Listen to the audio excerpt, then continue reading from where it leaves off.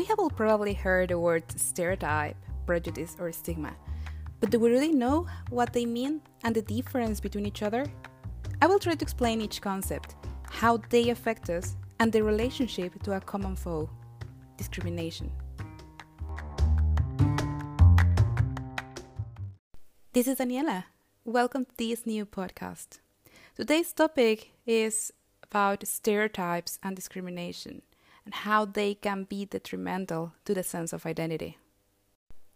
I would like to start by saying that not everything can be classified as discriminatory because there are situations that, however aggressive, incorrect, or socially invalid, do not violate any right, deny opportunities, or hinder equal treatment. However, we can say that there are discriminatory roots. These are words and acts that create a sufficient panorama that fills the pillars for possible discriminatory acts. The roots are prejudices, stereotypes, and stigmas, along with other relations. What is a prejudice? Well, prejudices are all those learned beliefs and previous judgments of positive or negative value, which are formulated without any real sustenance. They can be directed to a single subject or groups, and they are not necessarily shared by society. In contrast, have stereotypes, which are beliefs, values, judgments, and assumptions, both positive and negative, assigned to members of a group based on incomplete information that generalizes the characteristics of some individuals towards all members. So it is usually socially shared, and the most obvious problem with the stereotypes is that they are applied indiscriminately and unfairly to individuals based on their belonging to a group, either real or supposed. And unfortunately, they are often used to insult and morally injure. And our third concept is stigma, which is the culturally established discredit that considers negative towards a person or group of people because of its physical or symbolic characteristics. So whoever has a stigmatized attribute has already been rejected in advance because there is from before a set of prejudices in society that puts him in disadvantage. Now then, in every culture, there are myths or created beliefs about those who are different than us, and it is usually due to a fear of what is different. And it is those myths about the others that feed our prejudices. Prejudices that gives us the excuses for the conscious or unconscious oppression we inflict on those who deviate from what we consider to be normal. Prejudices that are directed at the individual's biological properties, like gender, skin color, physical abilities, etc. And this is why I like how Lars Odegaard describes these myths or beliefs. He said, such myths are like Norwegian trolls. They live in the best of circumstances until someone dares to pull them out into the light so that everybody can see them. Then they crack.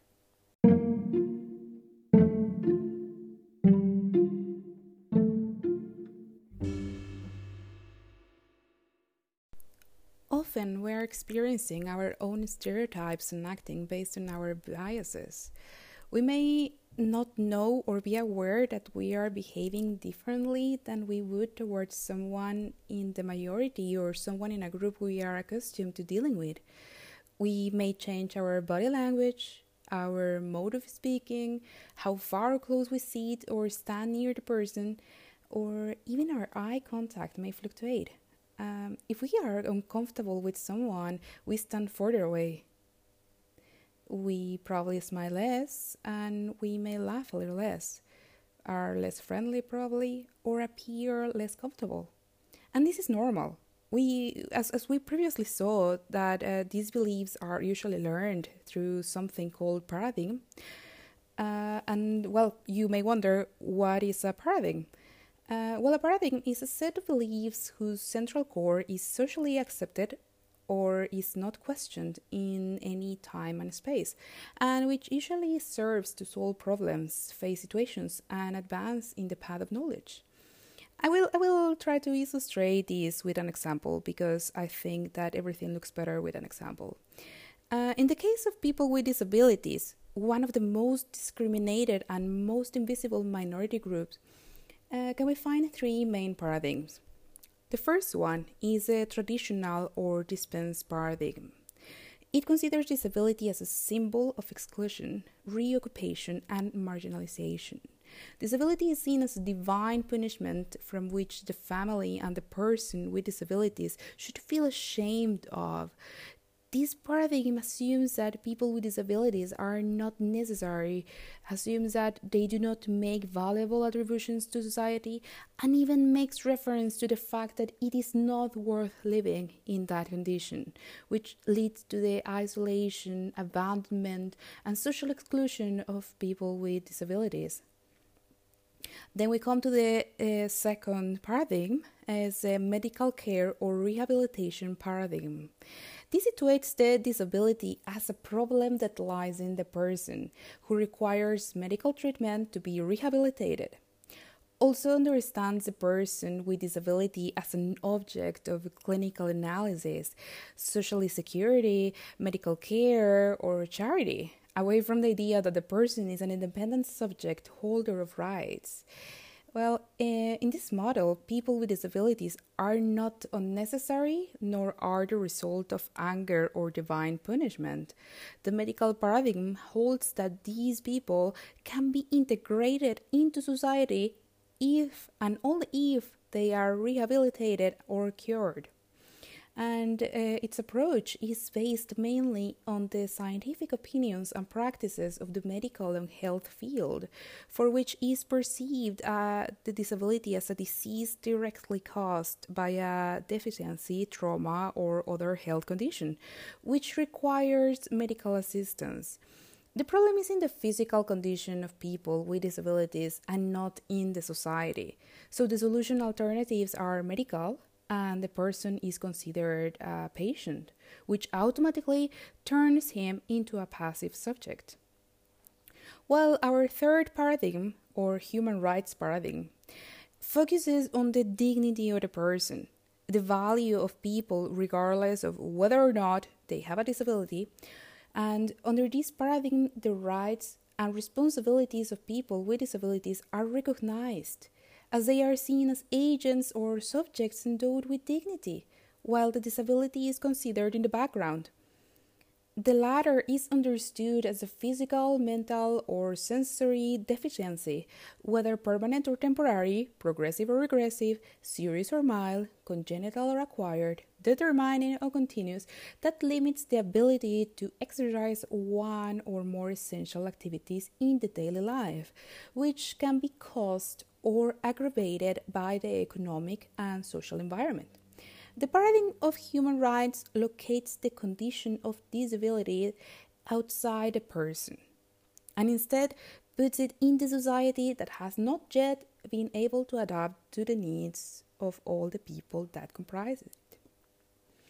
The medical or assistance paradigm and the dispensing paradigm are linked to ideologies that have caused people who do not comply with a social stereotype of normality to be excluded, and that have caused discriminatory relationship schemes. While the paradigm of human rights, based on the perspective of rights, is presented as a model that makes visible the real needs of persons with disabilities in the different areas of human life, and that leads to the need of having spaces, services, and accessible goods, as well as making adjustments that are necessary to ensure the inclusion of persons with disabilities. Because at the end of the day, we are all different, but we are all still humans.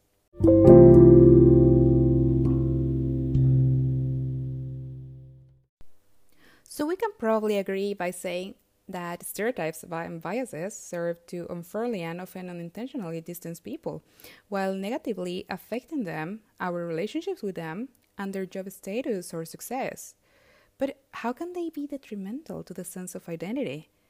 Well, Negative stereotypes and discriminatory acts leave deep traces in the people who have suffered them.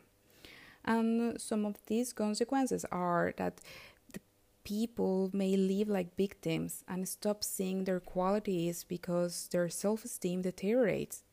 In some cases, they enter into a state of defenselessness. They may also come to believe that they deserve it, or that they are responsible for the discrimination they receive. They may also tend to isolate themselves in order to avoid being attacked. And because of this fear of violence, they tend to give up their spaces for growth and opportunities for development in favor of people from other groups. They can stop studying, request medical attention, attend recreational places, etc. They can also adopt the role that society has attributed to them, like that they reproduce this stereotyped behavior, and they even renege their characteristics and adopt those of the dominant group. So this means that they hide their belonging to the discriminated group and no longer identified with the reality they faced. And in addition, they affect people in their own situation and others who are in groups of greater disadvantages, contributing to maintain the dominant group and the discrimination. Another consequence is that they can reaffirm themselves before discrimination. This means that they can highlight the characteristics of the group in order to live as superiors against those who oppress them. This superiority leads them to treat others with contempt and to separate themselves radically from the society, which maintains their exclusion and social inequality. And because of the violation and denial of human rights, people and groups use discrimination to maintain their economic or social privileges to the detriment of the rest of the society. So, when the state applies and imposes the laws unjustly, the existence for better living conditions is prevented and discrimination between individuals is promoted. Something else that can occur is something that in psychology is known as learned helplessness. That is when we feel that the events or results do not respond to what we do. So at the end of the day, we lose a sense of control of our lives, and that is something that can drag us into depression. A feeling of despair and abandonment ceases, and the subject stops fighting, having the belief that no matter what he does, nothing is going to change his destiny, even though he still has the capability of changing or making things better. The serious thing about learned helplessness is that his feelings of helplessness is generalized. So the problem is not that there is a situation out of our hands, but that we believe that we can no longer control anything in our lives. Of course, there is a lack of motivation, this desire to fight is removed, there is a low self-esteem, and there is a tendency to save energy, which is why it also happens a lot in cases of domestic violence. It generates a feeling of apathy, where you have the thought of, this is my fate.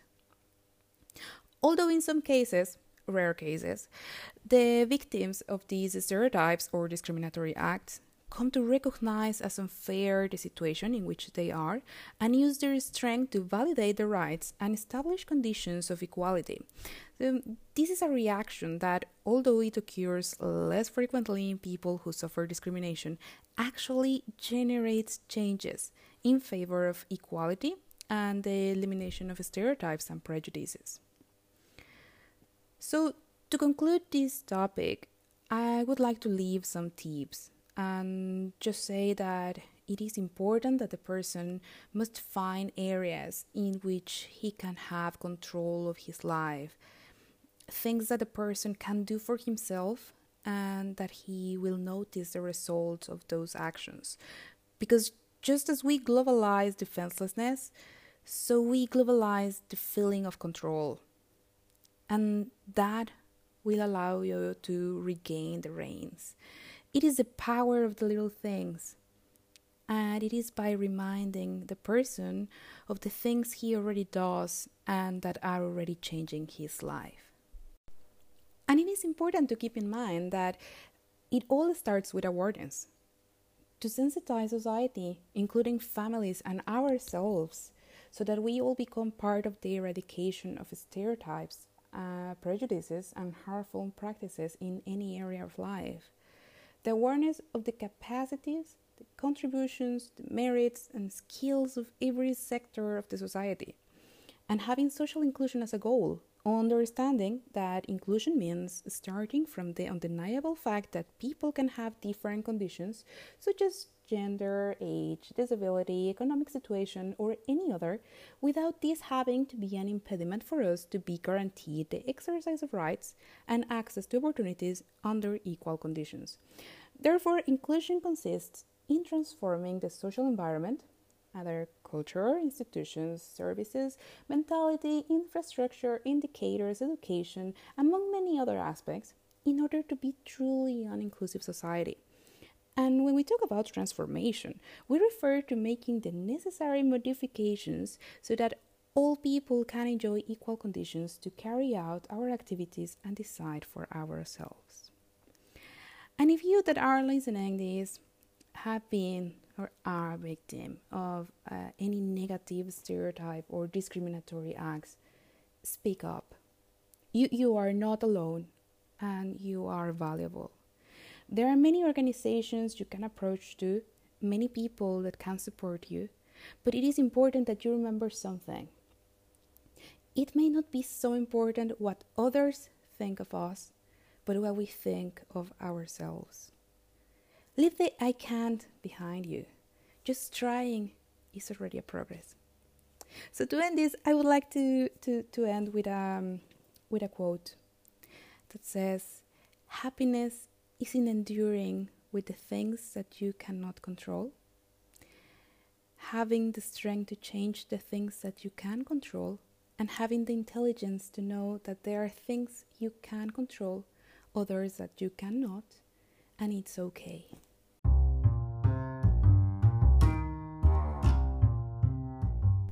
Thank you so much for listening. Till the next time. Bye-bye.